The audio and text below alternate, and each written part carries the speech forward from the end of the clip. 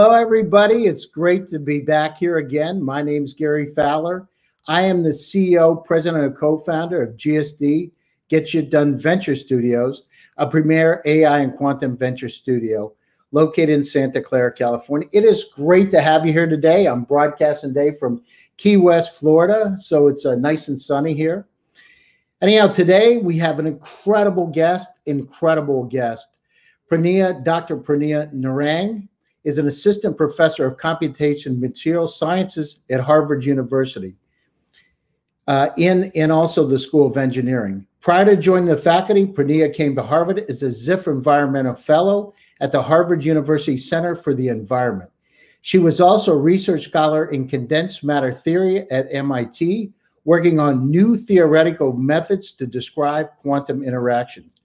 Her work has been recognized by many awards and special designations, including a National Science Foundation Career Award in 2020, being named a Moore Inventor Fellow by the Gordon and Betty Moore Foundation for Innovations in Quantum Science and Technology, the Sefer Israeli Global Scholar by the Canadian Institute for Advanced Research, and also a top innovator by MIT Tech Review, a young scientist in the World Economic Forum in 2018, and in 2017 was named by Forbes magazine as a 30 under 30 list for work on atom-to-atom quantum engineering. Dr. Narang designs materials at the smallest scale using single atoms to enable the leap to quantum technologies. She has a Bachelor of Science of Material Sciences from Drexel and an MS and PhD in Applied Physics from the California Institute of Technology. As a National Science Foundation Graduate Fellow and a Resnick Sustainability Institute Fellow, where work focused on understanding light-matter interactions in areas ranging from quantum plasmonics to nitride optoelectronics. And, of course, she is an avid runner and triathlete and likes to spend a lot of her time outdoors. So with that, it is with great pleasure that I introduce Dr. Narang. Hi, how's it going? Good, not as warm as Florida, but spring is getting to Boston, slowly but surely.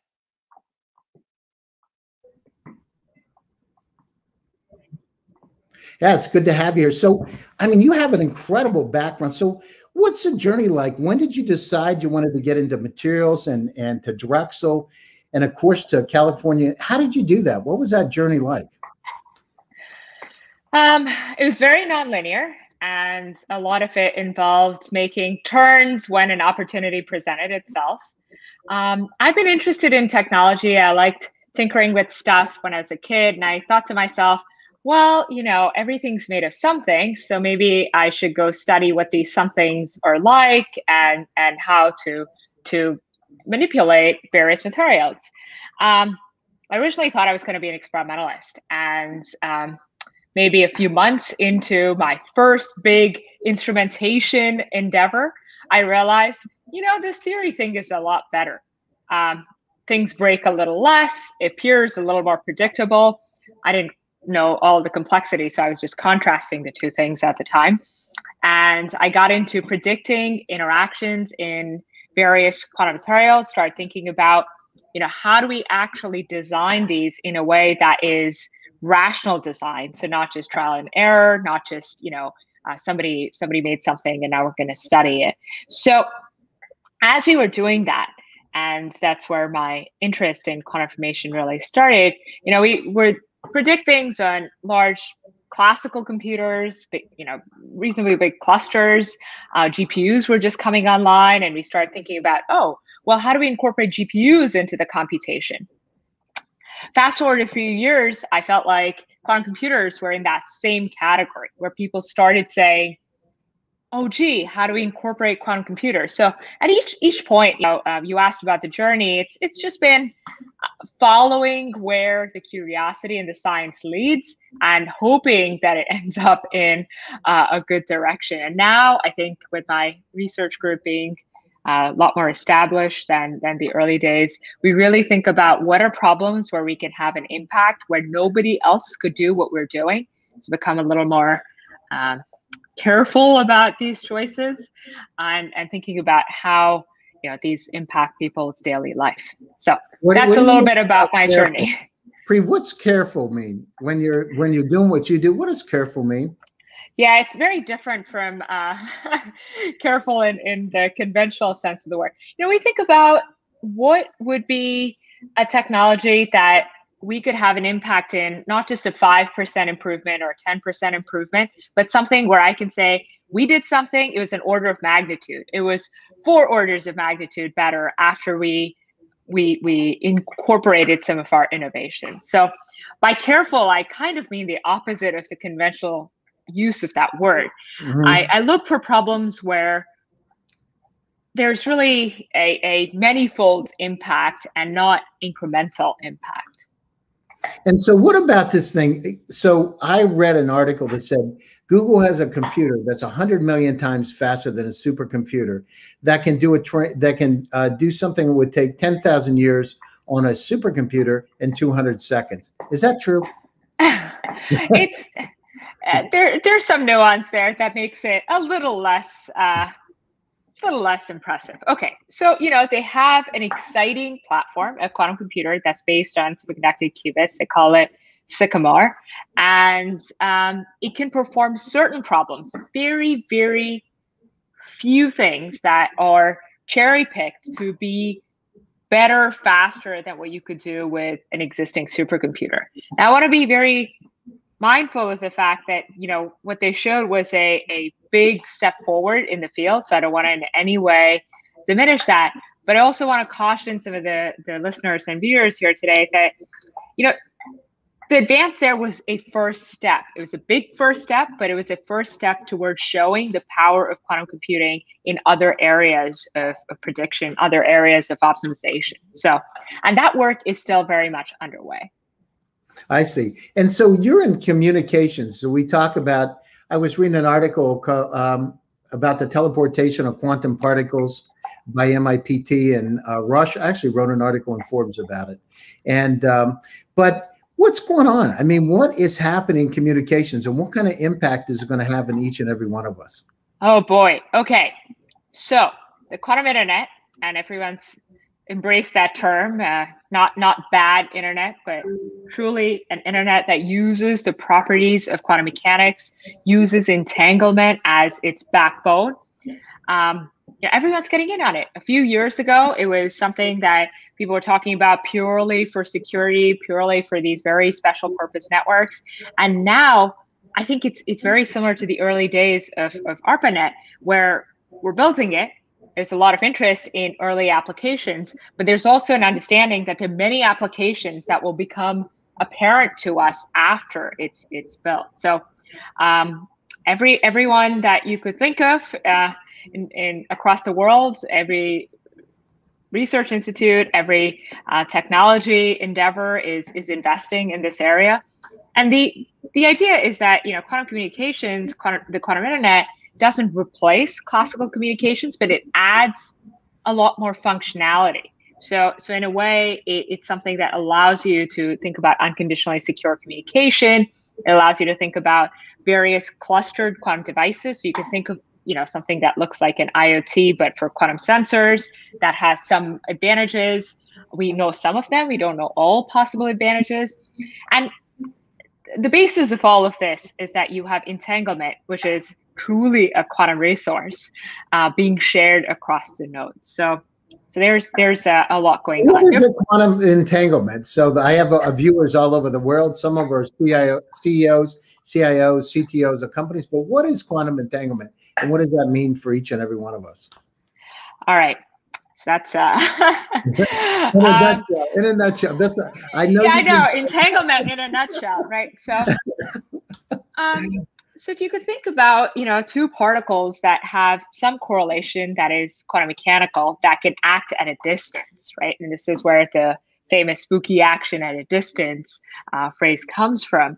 It's essentially, you can think of those two nodes, those two particles, those two entities in some way being fundamentally linked by quantum mechanics. And that's the essence of entanglement. And it sounds very, very amorphous. It's very, terrifying in some cases. And it's because it has no classical analog.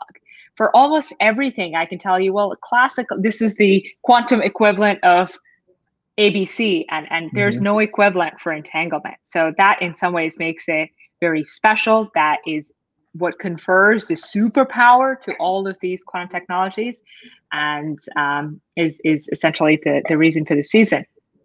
Entanglement, though, is hard to maintain over. So, in principle, if we didn't have losses, bad things didn't happen, temperature was not an issue, um, things would be good. We could share entanglement broadly at very high rates. In reality, what happens is that there is some amount of decoherence, there is some amount of loss of that Mhm. quantum property, especially if you're sharing it over some fiber. And so a lot of talk now is around, how do we actually deliver the best quality entanglements? All those applications, right, that would sit in our quantum internet, that would use entanglement as a resource, require the highest possible entanglement I could deliver, Mhm. right? Mhm. And we're a long ways from me telling my favorite service provider I want entanglement as service delivered to my home here in Massachusetts. But you could see scenarios where even if you have moderate rates, moderate fidelities, you could build some applications. And that's something that enterprises and various nation states are interested in. So there's that early interest towards using entanglement. And how much faster is that going to be? I mean, we look at on scale. What are we talking about? What order of magnitude? If you've just for comparison, is there any way to compare it with what we know today? Yeah, the equivalent of what is the capacity here is a little bit hard. I think you could think of it as the rate of entanglement, that distribution, as well as the quality. So both of those matter. And this is where I keep highlighting that, it isn't a replacement for classical communication technology. It coexists with it because that rate of entanglement that we're delivering is very, very slow. It's very modest. You want to use it as sparingly as possible and do as much as you can over the classical channel, at least at the moment. I see. I got it. But it's the only way we know also of connecting various quantum devices to get to quantum at scale, right? Going back to the original point about this quantum computer that's good for very specialized problems. Well, if it were actually 1,000 times larger, it would be a lot more powerful. And yet trying to brute force scale it, right, by putting more stuff into the same DIL fridge, Mhm. it's a really hard proposition. So the way you could think about networks is that you essentially have a way of connecting these various quantum devices, sharing entanglement across, say, a quantum data center, and now you're Mhm. using that as your or full computer. And there are many problems actually that you really could not do classically. So there's a reason to go through this quantum network route that isn't just about communications. When will we see quantum technology? When we really see it in our lives? When we will start to experience it? And when has it started? Will it start soon? What's going to happen over the next 10 years? Uh, I think it started. I think that many companies that most of the folks viewing this today would be interacting with, whether it's various pharmaceutical companies, chemical companies, places that make materials that go into your home. They are all interested and looking at various ways that quantum computing and quantum technologies can impact their either their manufacturing, their products, and how they go about predicting the newest, greatest molecule or drug that people would be interested in. So it's not as far out in terms of touching people's lives as you might expect. It's already happening, and I think that the era of where people very casually start using quantum devices even to do mundane problems is coming pretty soon as well. So you can access some of these devices on the cloud. There are various companies that allow you to think about parts of the software stack. Some of their tools are open source, some others you pay a little bit for and try things out. And that's all in the spirit of saying that various other engineers might know what to do with these small quantum devices that maybe experts in the field are not seeing yet, right? So I think that's happening as well. So not everyone who is a quantum technologist is expecting that all of the applications will be revealed by people within the field. I mean, it's so amazing because we talk about it all the time. I got a question for you. What about quantum computers and cybersecurity? How much do we have to worry about quantum computers? I mean, you're smiling. It's like we hear about it all the time. And based on the massive amount of power, is that a problem? And I just read today about Bitcoin encryption is at risk because of quantum. Is it true? It's so the small quantum computers, the noisy, tiny devices, no, those are not really seriously posing a risk.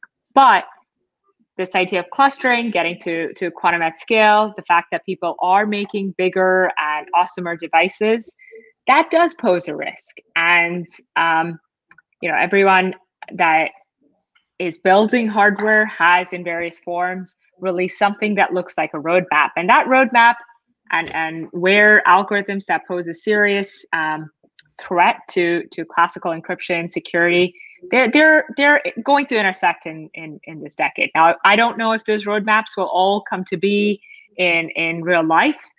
So that's maybe a moving part. But I think if the risk is that encryption as we know it is no longer valuable, then maybe even a limited possibility of that roadmap being correct should be taken quite seriously. Interesting. Yeah. And so what do you see? I mean, what kind of applications do you see? If you see like the top 3 areas where quantum technology is going to play a part, what do you see from your perspective? I think the first application really is in predicting molecules and materials, right? This is the dream. This is decades ago, with among many quotes from Feynman, that we would actually be simulating quantum systems on other quantum systems. So molecules, new drugs, therapeutics, various types of materials that require a very quantum mechanical treatment, those are already being simulated on, even these small quantum computers. And there's some work, folks at IBM, folks at Google, elsewhere, where people are releasing, various results, finding surprising things. So far, on very tiny devices, we found everything that we've known from running very large classical simulations. But again, that intersection point is on the horizon as well. And that's what people call essentially a practical quantum advantage in quantum simulation. What's a small? You talk about a small, you speak about a small quantum computer. How big is a small quantum computer? Yeah, I'm thinking something that has dozens of qubits, but it's not just the numbers of qubits, though. It's also the quality of qubits, the gate fidelity. And these are all, you never think about those in a classical computer, right? I don't worry that my computational fidelity is limited by the way my chip is designed. Though ever so often we see some flaws, but it's very, very rare. With quantum computers, the error rates are very high still.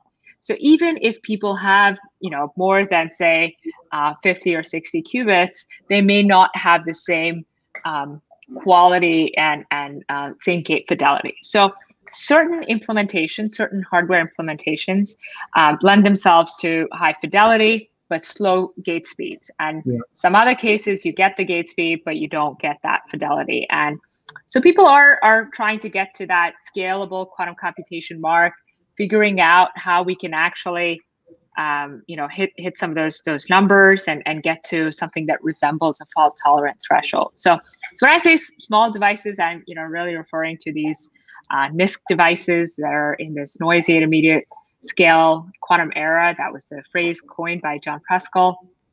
And it started with people thinking that, well, once we are past the 50 qubit mark, life will be good. Just turns out that 50 qubits was not the magical number that everyone thought it would be. We probably need to get to a few hundred or thousands of qubits before we can actually talk about running some of these bigger protocols, and before we can even talk about error correction being a reasonable option. So that both of those things are what makes me use the word small. Wow, that's now. What about AI and quantum? Are we going to have a Skynet, or what's going on? Because we talk about this, and it's amazing at this and the possibilities that it opens up. But what's going to happen when we have unsupervised AI and this, just in your opinion, and these incredible quantum computers? What's going to happen? Oof. There is a growing intersection between AI and quantum computation, quantum information. People are trying to figure out, is there any advantage to trying some of these algorithms, trying some of these approaches on these near-term quantum computers? I haven't seen anything super convincing, though I guess we've not really been considering the possibility of very, very intelligent AI that starts to use these tiny quantum devices. And I maybe requires a little more thought there. Yeah, my partner is a very successful businessman from Armenia who's in California, who developed his PhDs in AI, and he has a tool called Morpheus. And this is an incredible unsupervised AI tool that he's developed and implemented in his house. I guess that's what a billionaire does for fun, but it's quite incredible, actually. It's asking me about life. It's, we're trying to train it the right way. I'm part of the training, but it's very interesting. What did it say to me? Do you like superheroes? I like Superman because Superman's good. Oh, wow. That's nuanced. Yeah. If you want, I'll hook you up with him, and you can get on it and take a look at it. But it's phenomenal. It's asking me, what is life? What is life? And it's asking those kind of questions today. So I'm really interested in, so that convergence is really interesting. The cybersecurity is really interesting. Are we going to have a threat? What about today was Bitcoin? I don't know. I was like quantum computers by 2022. And then another article said 2027 are going to be able to crack the Bitcoin encryption. Are these fairy tales, or what do you think? I think they all fall in the category of how much do you want to believe a hardware roadmap and the thresholds that you can get to with those, physical quantum devices before a protocol, an algorithm can actually use them and pose a serious threat to, anything we know in crypto, right? So the variability you're seeing in the timeline is really coming from how confident people are in a particular, hardware provider's roadmap. I think hardware providers want us to, right now, trust that they're going to release something in 6 months, and start working on the algorithm. So that's happening, right? A lot of people know that you can't come up with an algorithm after the device exists. But benchmarking it, showing that it's actually going to pose a serious threat, I think there's some wiggle room there. I like how you're putting it nicely. There's a lot of, sometimes we go out and we forecast things that aren't real right now. We talk about a roadmap that's a vision. No, I hear you 100%. It's interesting, though, that people now are starting to talk about quantum so much, Pri. It's unbelievable. When I'm on panels, and I do 3, 4, 6 a day, and I hear about it every single day about quantum and AI, unsupervised, semi-supervised AI.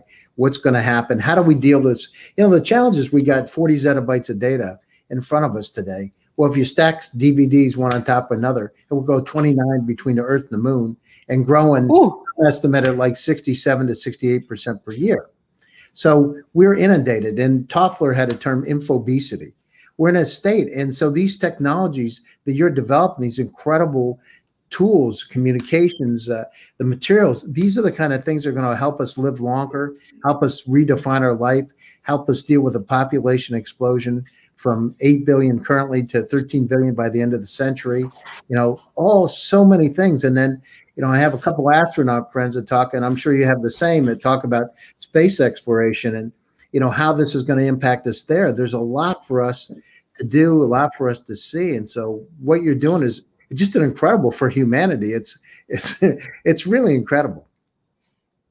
Thank you. There is, certainly a major impact from predicting various new molecules and materials that will make all of those things possible, right? Whether it's more reliable or renewable materials, something that can allow us to build places that current materials can't, whether it's molecules that are able to do catalysis a lot better, things that allow us to so I think ultimately it really comes down to those building blocks that you could predict better using quantum computers. And I look forward to the positive impact of quantum computing. Yeah, I do too. I mean, it's on the other side of it, people say, what about these rogue states that are going to develop quantum computers? And, we're going to have basically quantum computers squaring off against one another. Right. And I've heard that a few times too. That's the other side of the picture. I hope that, from a humanity standpoint, we understand we're on a small planet and we need to make sure we make the best of it, and building systems that are so powerful that nothing good's going to happen is not in our best interest. Yeah, I think, the U.S. and so the allies we have across the world are pioneering technologies in the quantum era. It's a little more fluid, though. I think there are various countries, various efforts that are all racing towards this. And I'm an optimist, so I tend to tell people, well, let's think of it as something that we're doing cooperatively, right? Let's go the route of sharing some of the knowledge and how these are built, sharing some of the knowledge in the various algorithms, the software. But I know not everyone embraces that view. So there is certainly some thinking that needs to go into this. This is an area that is at least in the U.S., a national strategic initiative. This is received support, bipartisan support that's all the way through the ranks at the White House. So I think people recognize that this is important. And around that, if there's something I could add, is that we need to train our workforce, our next generation of people, our future quantum engineers, to join the field. And that population of people, that set of folks who are interested in being quantum engineers, quantum scientists, quantum technologists, quantum businessmen in the future, businessmen and women, need to actually better represent the demographic of the country today, and not necessarily the traditional physicists. So I hope that that's something that can also be factored in as we grow from a technology standpoint. No, I agree with you 100%. I mean, we put our money where our mouth is, and trying to do the right things and make sure we have cultural diversity, intergenerational teams, those kind of things. Sometimes we forget that people with experience can bring a lot to the table. It's amazing. You got the 20-somethings, being from Silicon Valley, I've seen it a lot of times, but having those connections in the network really are important. It's a great world. And I got to say that I'm honored that you took time out of your busy schedule to meet with us. One other thing, I know you're working on a quantum engineering program at Harvard, from what I read from your bio. Yeah. And there are a lot of people all over the world that contact me. How do they, if they wanted to go in that program, it sounds pretty cool. What do they need to do? Just apply to Harvard, or is there some special way to do that? No, I am making all of the things that I've developed for quantum engineering available open source. That includes things like notes, that includes things like slides, and not everything will always be up to date. I'll do my best to keep it up to date. There already are a couple of open source textbooks, but also things like, here's a set of labs you can try. Here's how I tried accessing this device, and things like experience-based and things you can do better. So I intend to have all of that available on my website. And of course, if you apply to the program here, that is another way to be a part of it. There's a recent announcement of a quantum science and technology PhD that we're going to have here. I think that there are going to be various efforts across the spectrum. So things at the undergraduate level. There's even talk of quantum programs at the K through 12 level. So. That's fantastic. I love it. No, it's great. And you're doing an amazing job, and you're it's incredible, actually, the things that you've done and the awards that you won, and keep going forward on the quantum side. What are some closing thoughts for the viewers out there? Any closing thoughts on quantum from your perspective? I'd say dive in now, especially if you're a CIO or a CTO of a company that is thinking about quantum, is not quite sure whether it's quantum computing, quantum networks, quantum information science in general. There are various resources out there, and I strongly encourage you to start looking at some of those now rather than 2 years from now. It's gonna come faster than expected. Faster. And Pri, how do they get a hold of you? If people have any questions, is there some way they can get a hold of you? LinkedIn or Twitter or Facebook, or what's the best way to get a hold of you? My website as well as my email are the best. So my email is my first name dot my last name at Gmail, prineha.narang@gmail. You can write me via my website as well, which is narang.cs.harvard. So yeah, it's one of the things about a hard to pronounce name also is easy to Google. That's great. Pri, thanks again for your time. I really appreciate it. Viewers, thank you. I'll be back again on Thursday with another edition of GST Presents. Thank you very much. And thanks for your time. I appreciate it, Pri. Look forward. Thank you. Bye-bye.